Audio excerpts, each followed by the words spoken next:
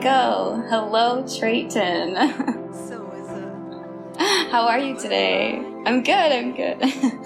Good. I'm very excited to record this episode with you. I think this is a really interesting topic, and I'm excited for everyone to learn as much as I'm going to today.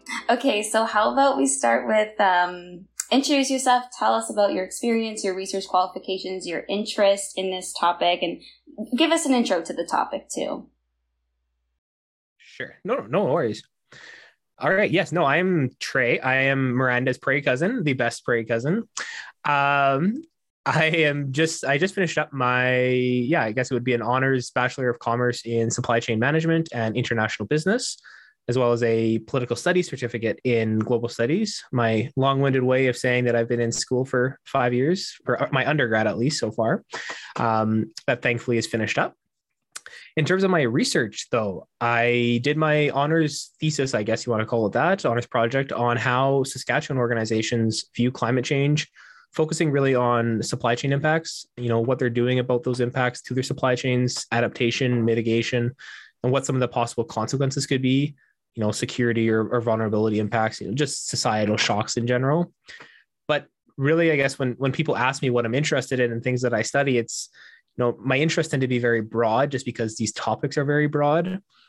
I like to say that I'm a person that likes to figure out, why things go wrong and what to do about it. I like supply chains because they connect everything, but a lot more of my focus these days is on, disruptions, risk management, emergency management, kind of that stuff in general, looking at those wicked or super wicked problems like climate change through a security lens in some sort, which I guess is problematic in some senses, but we can get into that too as well if you want to.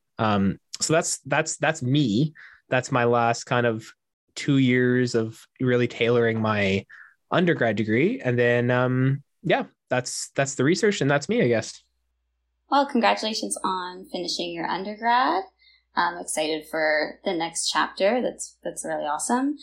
So with your interest, let's kind of break it down of today we're going to be talking about how climate change impacts. We're going to be talking about climate change impacts on the supply chain. So let's break that down and start with the basics. What is a supply chain? So a supply chain, that's a really good one. I'd probably define it as let me start to say there's a lot of definitions out there. So I'd probably define it myself as the people, processes, technology, and knowledge that combines to create, produce, store, transport, and deliver goods and services. Of course, that definition probably misses a lot of nuance and things involved, but I think it tries to capture all those different elements that are involved. But we can, let's talk examples, right? So supply chains start right from the base level of, a commodity production. So that's your oil, your wheat, your corn or your maize, your potash. If there's a global commodity market for it, that's basically what I'm talking about with commodities. But, let's continue with oil for a second here, seeing as, we're talking about climate change a little bit. We can't not talk about oil. Yeah. Most people think about oil as an energy source, rightfully so. It has byproducts of gasoline and jet fuel and natural gas to some extent, methane, whatever you want to call it there. But, oil is a foundation with much of our, plastic in the world. I don't know the exact number, but a good chunk of oil goes towards plastic creation. And obviously we know plastics are incredibly harmful, but they have also been, incredibly useful for creating the modern society we have today. So, we start with oil. Oil is brought up of the ground or the bottom of the ocean, whatever you want to call it. And then it's, transported by truck, rail, pipeline to be refined and manufactured into whatever product we desire. So oils, gasoline, jet fuel, plastics, asphalt, whatever. And then you'll stay with plastics here. Because plastics are coming from these facilities, this is a little side note here. Many petrochemical facilities I think it's Louisiana. In Louisiana, there's a river. It's, heartfully known by its term Cancer Alley. I wonder if there's any connections there between fossil fuel and cancers. But those big creations of plastic, those are created at these petrochemical facilities, often in a beaded form where they can be then melted down once they get to a destination. So they're transported to another destination for further refinement, and then molded down into whatever plastic device, toy that we need. And then those finished goods are again transported from country to country, wherever they're being sold, with whatever other inputs. So if it's think of it, if it's a computer, maybe, and there could be thousands of computers on a pallet of computers, I guess. Each one of those computers uses plastics, metals, rare earths, lithium, things like that. That all comes together to create that computer. Then it's put together with hundreds of more computers, loaded onto a pallet. Then multiple pallets are loaded into, a sea container you see in those big container ships. And then, those are loaded on by very, very skilled labor in ports. Then loaded onto these big ships, and then shipped, around the world over 2 weeks to a destination, and then unloaded by, again, skilled labor and heavy machinery, moved to storage, processed to a warehouse or distribution center, put on another pallet, broken down, whatever they need to do, loaded onto another truck, delivered to a store or somewhere for people to shop at, or, online, or maybe to a last mile, like, delivery distribution point, like a Canada Post or FedEx, whatever you want to say. Yeah. So, every single thing that I just touched on there, and I know that was a lot, that's all your supply chain. Everything in there is supply chain. Everything there is supply chain management, right from making sure that, the procurement department of a company knows what they need to purchase in terms of commodities to create, what they need to purchase for oil in order to create these plastics at these petrochemical facilities, in order to, have enough plastics to create all these computers and devices that we need these days. So, that's a quick rundown example of what a supply chain is. But it's a very small example. So you think about how many types of, computers are available. Maybe not right now, but that's related to supply chains, but let alone the many other kinds of goods that are available. We're not even talking about the supply chains that are available to ensure goods are available for services to operate. Like, how do you run a hotel? How do you run a restaurant? Right. Things like that. You can have some of these massive container ships that hold essentially 20,000 of these 20-foot equivalent units. And, they never stop operating.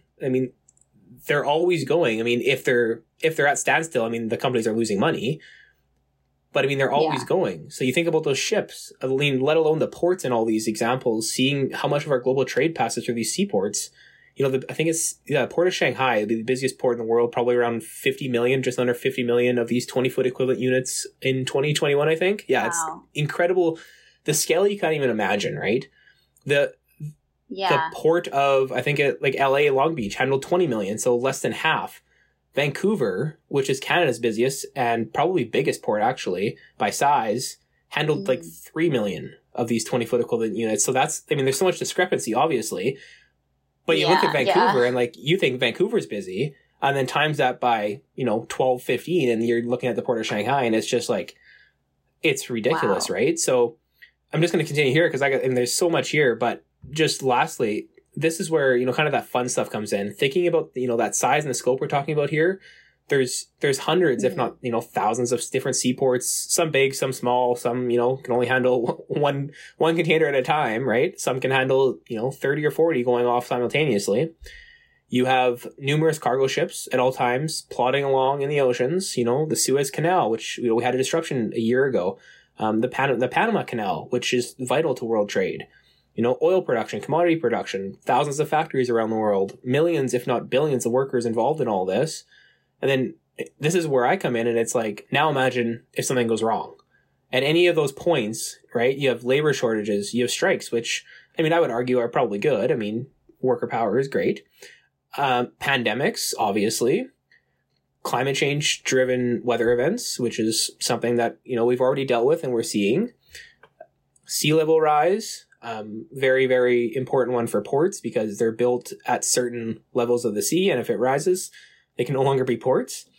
There's, I don't have the study in front of me, but there was a really important study on this kind of stuff done. And, sea level rise is important for these ports to look at, but even just with the temperature of some of the water rising due to climate change in the oceans, there's actually more corrosion at these ports and requiring more maintenance and all that kind of stuff. So it's just billions and millions of dollars of repairs that nobody wants to fork out any money for. So it's fascinating, but it's kind of scary at the same time.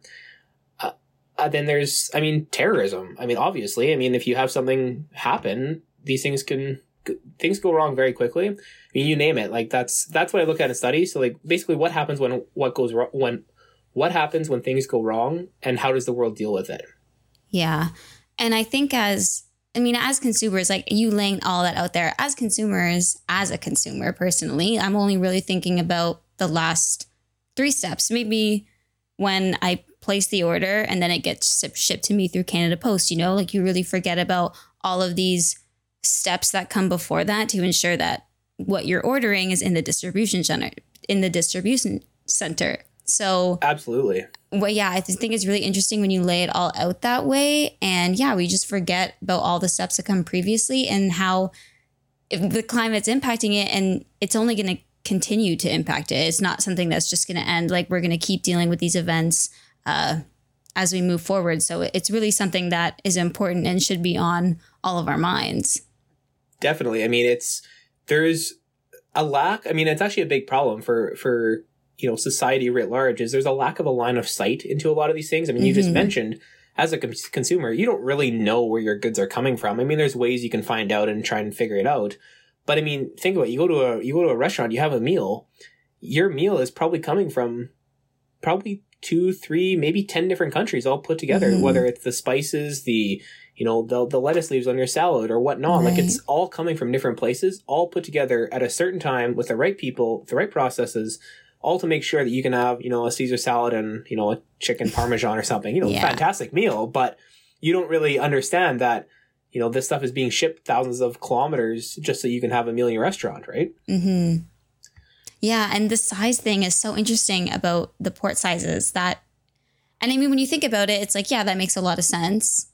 But our Vancouver's compared to Shanghai, that's such a big difference. And so you think about how when the Shanghai one is impacted, okay, well, that's going to do a lot for the rest of the world, you know? Absolutely. Absolutely. And I mean, we're seeing that. I don't know if it's still going on. I would imagine it is. It's, you know, there's a lot to keep track of with global supply chains. But a few weeks ago still COVID is obviously a thing, and China's been really, you know, proactive in trying to deal with it in that COVID zero kind of way. But I mean, they're locking down, you know, major parts of, you know, the ports in Shanghai, major parts of the city itself. But I mean, that has knock-on effects. I mean, I wish I could find it. There was a map of just the hundreds of these massive container ships just sitting outside Shanghai waiting to be processed. I mean, there was that in Long Beach, LA, Vancouver with the pandemic because there's more and more good demand, right? Yeah. But Shanghai is just a whole nother level because you not only have goods going in from different parts of the world, but you have a lot of goods coming out and shipping to different parts of the world, right? So, and then, I mean, yeah, I mean, you mentioned it. We go back and start looking at how climate change affects all this, and it's just incredible. And again, it's tough to understand how it's going to impact that, but I guess that's why I'm kind of here and what I do, I guess. Yes, exactly. So let's get into that a little bit. Maybe we can just define climate change really quickly first, and then we can go into how like would, does, or could climate change impact these supply chains. I know we touched on it a bit, but absolutely. Absolutely. No, this is my favorite topic to talk about. Amazing. So climate change in general, I'll be super brief here, but this is I kind of pieced together a few different definitions to put this together. But long-term climate change is long-term shifts in temperatures, atmospheric temperatures, basically, and weather patterns. They play off each other, obviously, but climate change is not weather. It impacts weather, but not weather. Important clarification. Some of these shifts may be natural, and I mean, we can fully admit this. I mean, there's changes in the solar cycle that do happen. But in modern usage, climate change refers to the warming of the atmosphere because of the greenhouse gas effect, essentially trapping carbon and methane and other emissions in Earth's atmosphere, which causes our atmosphere to warm, shifting weather patterns in an untold number of directions, causing greater and more frequent storms, things like that, you know, hotter temperatures, heat waves, anything you can imagine basically can be traced back to some sort of climate shift in the last 20 years and probably projected forward to the next 50. Whether or not it's accurate, I mean, I guess remains to be seen because the future is always tough to predict. But basically, you know, it involves rising temperatures, extreme weather events, rising sea levels due to those melting glaciers that we love so dearly, migratory patterns with people, animals, etc. Like, there's so many things here that all come together. And it really, I mean, when I talk about climate change a lot, I'm less concerned about the science because the science to me, I mean, it's settled, right? It's 99.9% of the scientific articles agree that climate change is occurring because of human activities. Yes. What I really try to focus on with a lot of my research and especially that kind of security element of it is how is this affecting like human security? So how does this affect like food, water, shelter, all those kinds of things that, you know, we need to not be stressed and to live a good life. So a little bit more focused on like that migratory patterns and how it affects people's stress levels, things like that. Right. Anyways, that's climate change. Very Okay, briefly, amazing. that's climate Yeah. change. I'm pretty sure, I Perfect. mean, your listeners understand what it is. Yeah. I like to, make sure people know the basics. Because Absolutely. I feel like, too, there's a lot of nuances, especially with like maybe people think that climate change is the actual weather. You know what I mean? So I think that it's good to just lay it out there. So thank you for that great description. For sure. Now, let's move on to the bread and butter here. How does climate change impact supply chains? How will it, right? Yeah. Yeah. There's a few things I want to start with here, though, kind of some definitions just to set this up. Okay. So first of all, many in, again, those kind of adjusted oriented studies in more of that emergency management field really dislike the term natural disaster, and I don't like it either. Okay. So I want to preface our conversation a little bit here with that, because there's natural weather events, and then there's human induced, human classified disasters. There's no such thing as a natural disaster. Disasters are, due to humans being in a region, to the systems we've set up or haven't set up for that matter, and how we choose to respond to things, right? Right. So a tsunami or an earthquake or whatever in Haiti or in Canada or whatever isn't a disaster per se because there's land there or whatever. It's a disaster because there's humans and there's lives and there's things that we've set up and buildings and foundations of society that we have set up there. That's what creates the disaster. Like weather events have always and will always occur. Our preparation, mitigation, and adaptation, how we choose to progress as society sets us up for disaster. And I just really think that's a key thing to hammer home here. I mean, many of the effects of climate change can be stopped with, mitigation or stunted with adaptation, and with those kinds of things can cause a lot less misery and death and migration and things like that. But we just, we have to change the political systems to get us there. And I mean, I guess those political systems will change. I guess it just depends on which way. Like, do we want progressive and proactive policies or more kind of that far right and reactionary look at things? So I know which one I want, but it's, I think that's something really to set up is natural disasters. There's no such thing as a natural disaster. There is disasters and there are natural weather events, but there's no such thing as a natural disaster, right? It's not like, creating something I love to study is you look at the design of cities, right? And flooding so often happens in cities because we have these massive swaths of asphalt for cars to drive on. We have a lot less walkable areas with parks and things like that. If we did, the water kind of just sits in the grass or the flowers and all that kind of stuff. And, it floods, but it's water, right? It's going to flood. Whereas if you have water running on asphalt, it just kind of sits there. It's not porous. It doesn't go in anywhere, right? So that's that point. That's very interesting. I like that you I never really thought about it that way. So that's really interesting. Yeah, it is. And it's such I mean, I had that kind of figure that out and discover that, I guess, within the last year or so. There's a emergency management researcher. I forget where she is studying, but she's Dr. Samantha Monsanto. She writes a newsletter called Disasterology, I think. And she's really focused on that justice kind of study of emergency management. I find it fascinating.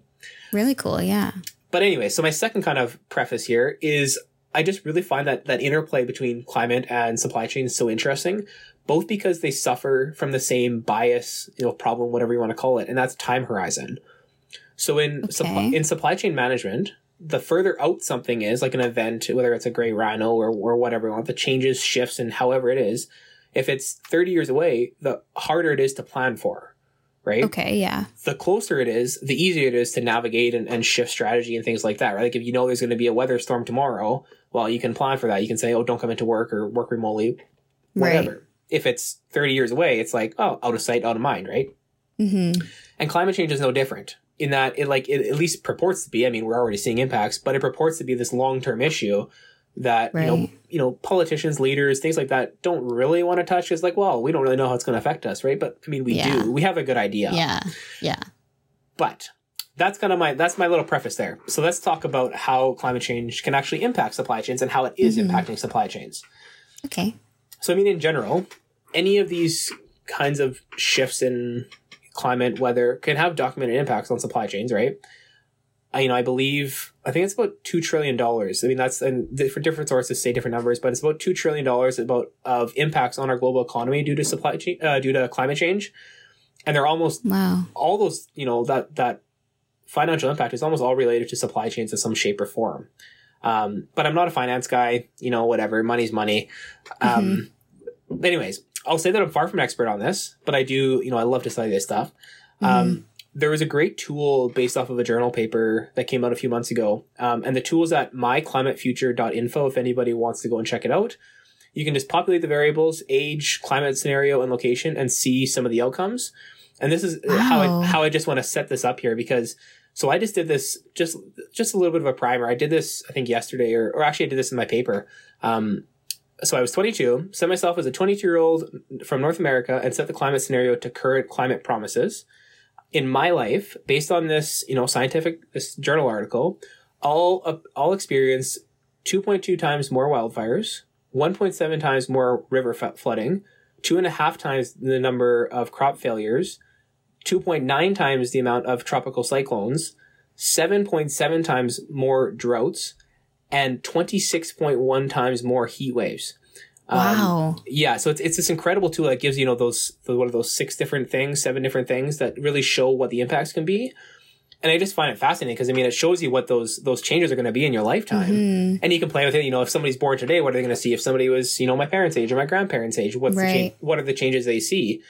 And it's a fascinating tool, but really what's more interesting for me, those numbers are scary, and we should all demand more of our institutions leaders. But what's even more scary about that is what they don't tell us, and that's our modern societies, our present day supply chains, how we get goods, necessities aren't really prepared for those impacts, right?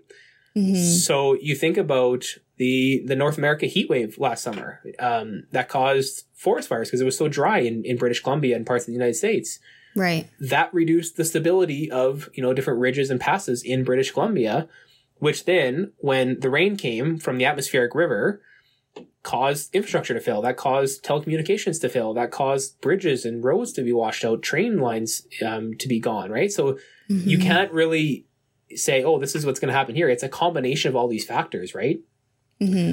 But there's a great study. So really moving more onto the specifics of supply chains here. And this is going to be a little long-winded, so I just want everybody to stick with me because I promise it's interesting. It is. Urquhart et al. State, some of the challenges that businesses might face because of, these broad climate change issues. And they're almost all related to supply chains here. So, first of all, you have supply problems of raw material resources. So if your fields are flooding, it's hard to get maize to make your high fructose corn syrup or things like that. Right. Changes in customer behavior and demand. If everybody is stressed out and, roads are washed out, well, you can't drive, you can't buy a car. Relocation of production. I think we're seeing this already with, companies saying, we can't get insurance in a certain area. We can't have a factory here, et cetera, et cetera. Changes in the efficiency and effectiveness of processes. That's pretty self-explanatory. Changes in product quality. I think, we're already seeing that. A decrease in labor performance. And that's a big one. And I think, companies like to say, oh, labor is labor. You can get anybody. But really, you think about it, if you have a heat wave, I don't know, say in Southeast Asia, like in India there, like there is right now, which is devastating. You have people that, if it's 47 degrees Celsius outside, how do you expect them to work? Yeah.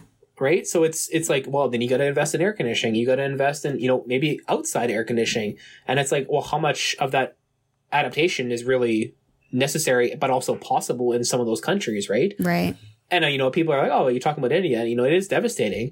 But, like, people don't realize that so much of our, in Canada, what I like to, in the Western world, the kind of term I use is the global minority world, less population, but a lot of the wealth here. We rely on, countries like India for a lot of our stuff, whether it's business consulting, whether it's textile production, different foods that come from there, tea. I love tea, and so much tea comes from India. Is that possible if there's 47-degree temperatures in the middle of May, right? Right. I think continue on there. You got damage or destruction of facilities, infrastructure, physical assets. You have transportation problems, destructions of markets. Like if all these things are happening, can a stock exchange survive? And what happens if it doesn't, right? Which is a scary thought. Right. Decreased financial performance and, decreased financial performance. There's no better illustration of that than insurance companies. If they're constantly having to pay out more and more, they're just going to say, look, we can't afford this. We can't do this. We don't make any money. whether or not you want to have a conversation of whether or not they should be allowed to make money or whatever, that's fine. That's a political question. Mm-hmm. But you're already seeing in the States where there is certain parts of the United States where insurance companies are saying, we're not insuring you. And the governments are having to come in and backstop a lot of people's houses and assets and saying, okay, we'll insure you. The government will insure you with this pot of money or whatever. But I mean, the question is, like, I mean, should they? Like, should people be rebuilding in some of these areas that we know are going to start on fire every single year because climate change is getting worse, or that are so close to the oceans that the sea level rise? Mm-hmm. I mean, I'm sure a lot of people here saw the video of, I think it was a house in Louisiana or somewhere last week that washed away. Mm-hmm. And, you know, that house sold for $300,000 in 2020. It's like, what are we doing here? Right. Yeah. Yeah. And then, you know, then we have climate related mortality and morbidity, obviously. Right. Changes in regulations. How do we adjust our markets? How do our governments step in and say, okay, we need more regulations? And I'll get to that a little bit. There's some interesting developments there, but damage to reputations of companies. You know, you think about energy companies, you think about these big conglomerates and what they're doing. Are they making the problem worse? Right. Changes in energy consumption. That's maybe hopefully more of a positive one. Kind of end on the positive one up here and say, you know, there's a lot of really good investments into renewable energy and things like that.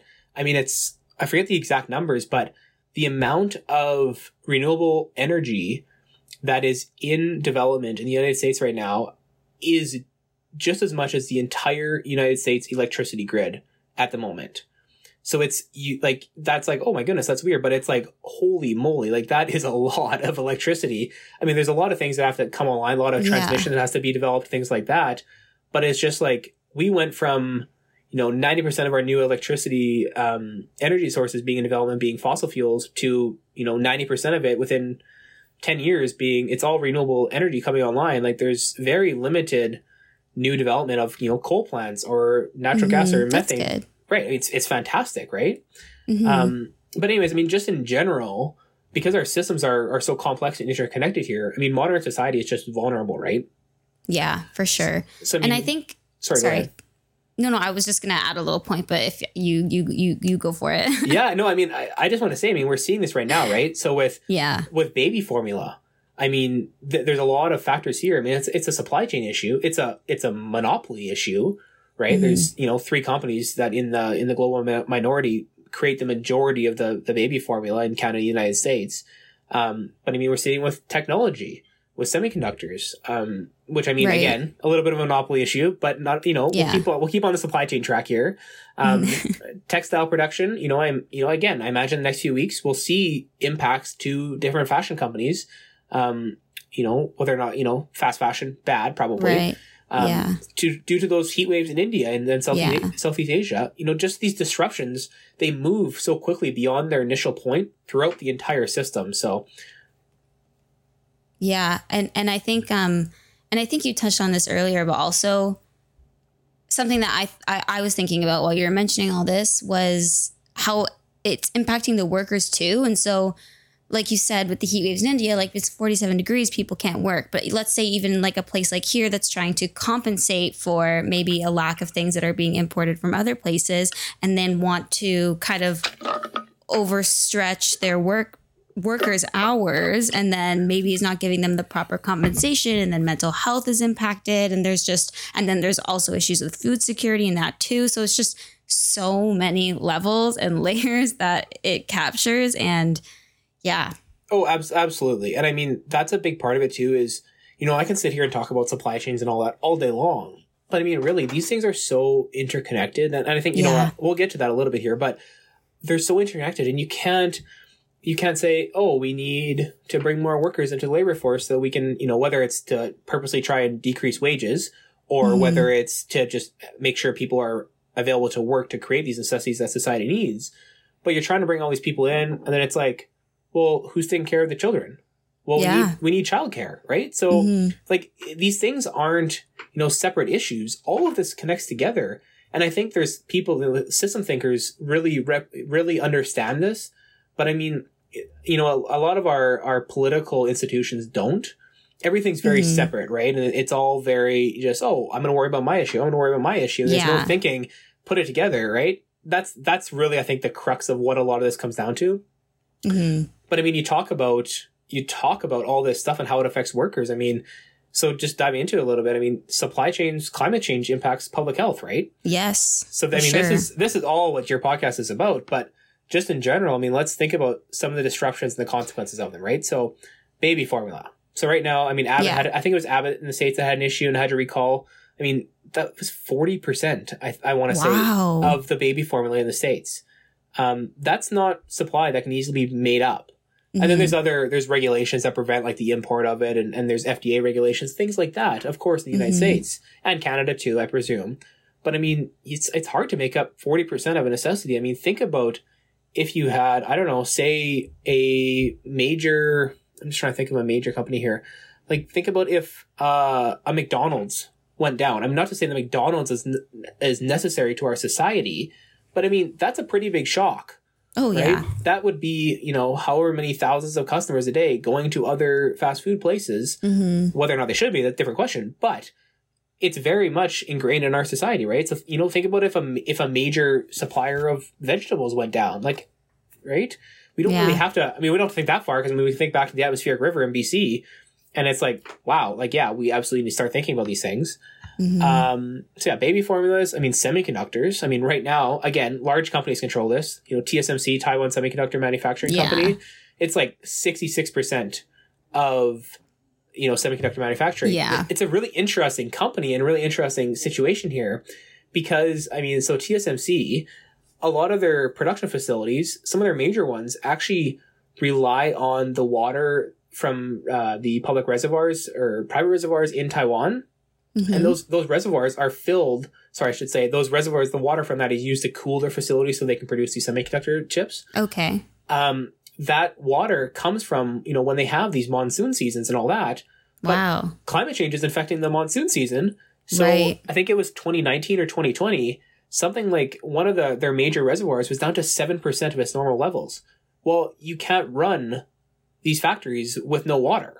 Right. So there's that element. And then you go further up that supply chain of semiconductors. And all the equipment that like companies like TSMC or Intel that use to create the semiconductors, those huge, massive, $100 million machines, all those machines are made by one company out of the Netherlands, ASML. So you have this, these climate impacts, but then they also play off these monopolization impacts and how we set up our economic systems and all that kind of stuff. But, going back to that public health bit here, there's a great lecture on YouTube. I believe his name is Dr. Howard Frumpkin, titled Climate Change and Human Health. And I think he did it at Brown University.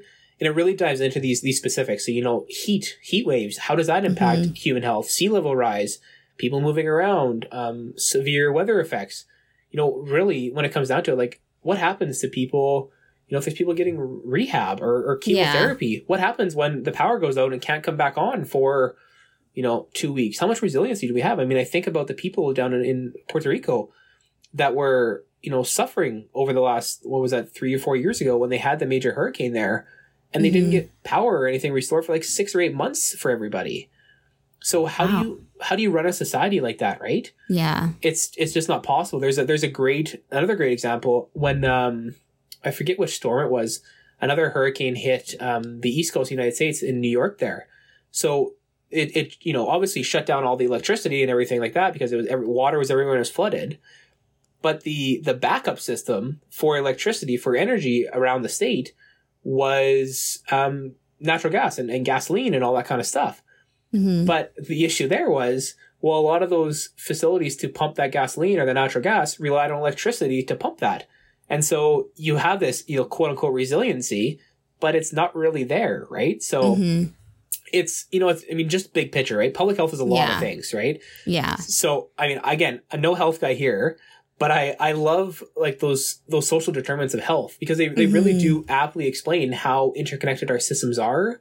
So, you could probably explain this better than I could, but you look at those like the economic stability, the healthcare and quality, the neighborhood and the built environment, and that education access and quality. As you start to lose those, you start seeing major impacts on the health of communities. Because as you would know better than anyone, health isn't just hospitals, right? It's a reaction to those missing elements of those social determinants, and climate change impacts all of those. So it's stressful to learn, to actually be in a school when you're being forced to migrate or whatever, whether that's intranational or international. You know, we're seeing intranational migration already in the US and Canada. I mean, I was in Yellowknife a few weeks ago, and, you know, they're already having migration within the province or within the territory because, you know, people can't live in certain regions anymore because of the water, because it's flooding all the time. Wow. You know, you think about those international migrations, those, you know, quote, migrant caravans that we're all so scared about, or the European refugee crisis. I mean, for God's sakes, like, they're people, right? Yeah. Like, yeah. It's Earth. It's everybody's home. Mm-hmm. So it's not, all these things are related to climate change. Not to say that they're all 100% climate change. I can't say the migrant caravans or whatever, the terrible terminology. All these refugees that are fleeing for various reasons, it's not 100% climate change, but it's not 0% either, right? Yes, for sure. So there's so much here. I mean, everything in public health, anything around human health in general, needs a functioning society to ensure stability. And that's kind of the essence of human security versus like traditional security, like military and intelligence and things like that. So human security is really focused on like that food, water, shelter security, and, you know, those stressors that make people then turn to traditional security and methods of violence, I guess. I mean, and philosophically, we can debate whether violence is a good way to get, you know, achieve political ends, but I mean, you don't want that, right? You don't want people dying. I mean, just in, you know, there's a great example the other day. NPR on their Instagram had a video of a bridge in Pakistan washing away. And we don't, you know, in Canada, United States, we're like, oh, you know, it's Pakistan, you know, again, we're very rooted in white supremacy and racism. But, you know, that's because of melting glaciers and greater water volumes due to climate change. You know, with that bridge being gone now, goods can't move, emergency responders can't get to people. You know, people are late for work. There's more stresses, you know, let alone the financial cost to the governments and communities, right? So yeah. And I think what you were saying, in terms of it's like, you don't really realize all these different aspects to it until you're like actually told, okay, this is what the supply chain is. Okay, this is what climate change is. This is how these two interact. And then these are all the social determinants of health. So when you're put in a situation where you can see how losing a produce company or losing certain access to ports because of certain climate, weather events, then you really understand, oh, this is how this can affect me, and this is how this is all related, and you start to see kind of those webs of how they're just all connected to each other. And I think this is a very like high income example, but someone being like, oh, I can't get my car yet, or I was supposed to get my car in January, but it's now May and I still haven't gotten it because there's no chips for it, referring to kind of these semiconductors. And it's like, oh, in the moment, like that's really hard and annoying. And maybe you really need this car to go to work and to be able to buy groceries for your children, you know? And like, so like that is also a level of public health that's affected. And there's just so many layers, but well, I mean, you're on the right track there, but you also got to remember, this also goes back to how we set up our societies, right? I mean, if you're in, you know, certain parts in Europe or in Asia, you're like, why do I care that I can't get a car right now? Like, I just hop on the train or hop on the bus, or I just walk, or I just bike, right? And in Canada, United States, we've set up, and in these parts of Western Europe, we've set up our societies later when cars were becoming a thing, when, you know, horse-drawn carriages were becoming a thing. And we just said, let's just put 25 lanes of asphalt down and hope it works out. And it's like, it doesn't. Like, it's the least efficient way of transportation, right? So it's like, we set it up, and it now requires people to have those cars and spend $40,000, $50,000, $100,000, you know, on these cars, and spend $20,000 a year on upkeep. And I'm like, just bike or just walk, right? And I know I'm a very able person, so I'm able to do that. And I recognize there's people that aren't, but there are so many people that, you know, you're driving 3 kilometers to go get groceries. And I'm like, you could, you know, hop on the bus if bus service was better. You could bike if you had protected bike lanes. You could walk if it was a peaceful walk and cars weren't speeding by you going 80 kilometers an hour, right? So, but I mean, I think you touched on a really good point there, is we don't really understand how these things are going to affect us until they start getting closer to us. And this is, I mean, that's something that my research actually really, that was a focus of a lot of the interviews that I did with a lot of executives, is that they didn't really, I mean, they took climate change seriously, but it was kind of like they were kind of being forced to, whether by social pressure or insurance companies. Yeah. And what really made them like do a double take was that atmospheric river that washed out infrastructure in BC. That was really like, they were like, holy, like, we expect, every, so often there's going to be labor disruptions with, labor strikes and things like that, where that skilled labor, they should be earning their $200,000-$300,000 a year to offload those container ships, but they don't expect for them to lose all access to the busiest port in Canada, right? So you lose all that access, and you're like, okay, what do I do? Yeah. Right? It's, it's goods that now have to be shipped and up through the United States. Well, what does that look like for customs and all that kind of stuff? Or it's, you have to wait 3 weeks or whatever until, a road can be reopened so that we can navigate a container around so that we can get food to somewhere, or, computers or some kind of random thing that we definitely don't need, but we all desire. So, I think this just in general, what you're kind of asking here is, what are organizations doing, right? Right. Yes. Yeah. Big question. So big question. We know there are issues, and yeah, what are they doing about it? Yeah. So, there is a lot of different factors here. So I'll start with one thing here. Again, I spoke to it a little bit throughout this podcast already, but there's really two things. There's two sides to this. So there's adaptation and there's mitigation. The terms are often used interchangeably, and I use them interchangeably all the time, but how I try to set them out in my mind is as follows. So mitigation is really reducing emissions, right? So that's your, reducing how much you're driving, reducing how much gas you're using, all that kind of stuff to reduce the amount of carbon you put in the atmosphere. For large companies, that's, everything from reducing the amount you're driving, the gasoline you're using, to reducing how much carbon emissions your factories are putting out, things like that. And it's basically, mitigation is essentially reducing the need for future adaptation.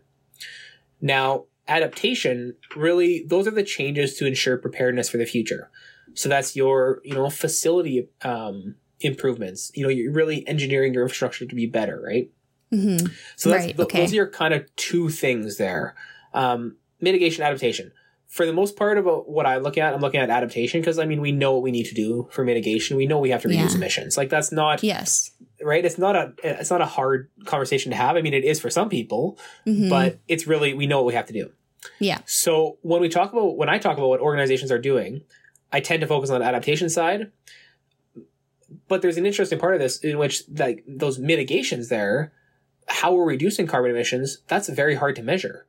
It's, who confirms the carbon accounting of emissions of all these organizations? Who confirms how much methane is going out? How much pollutants are going out?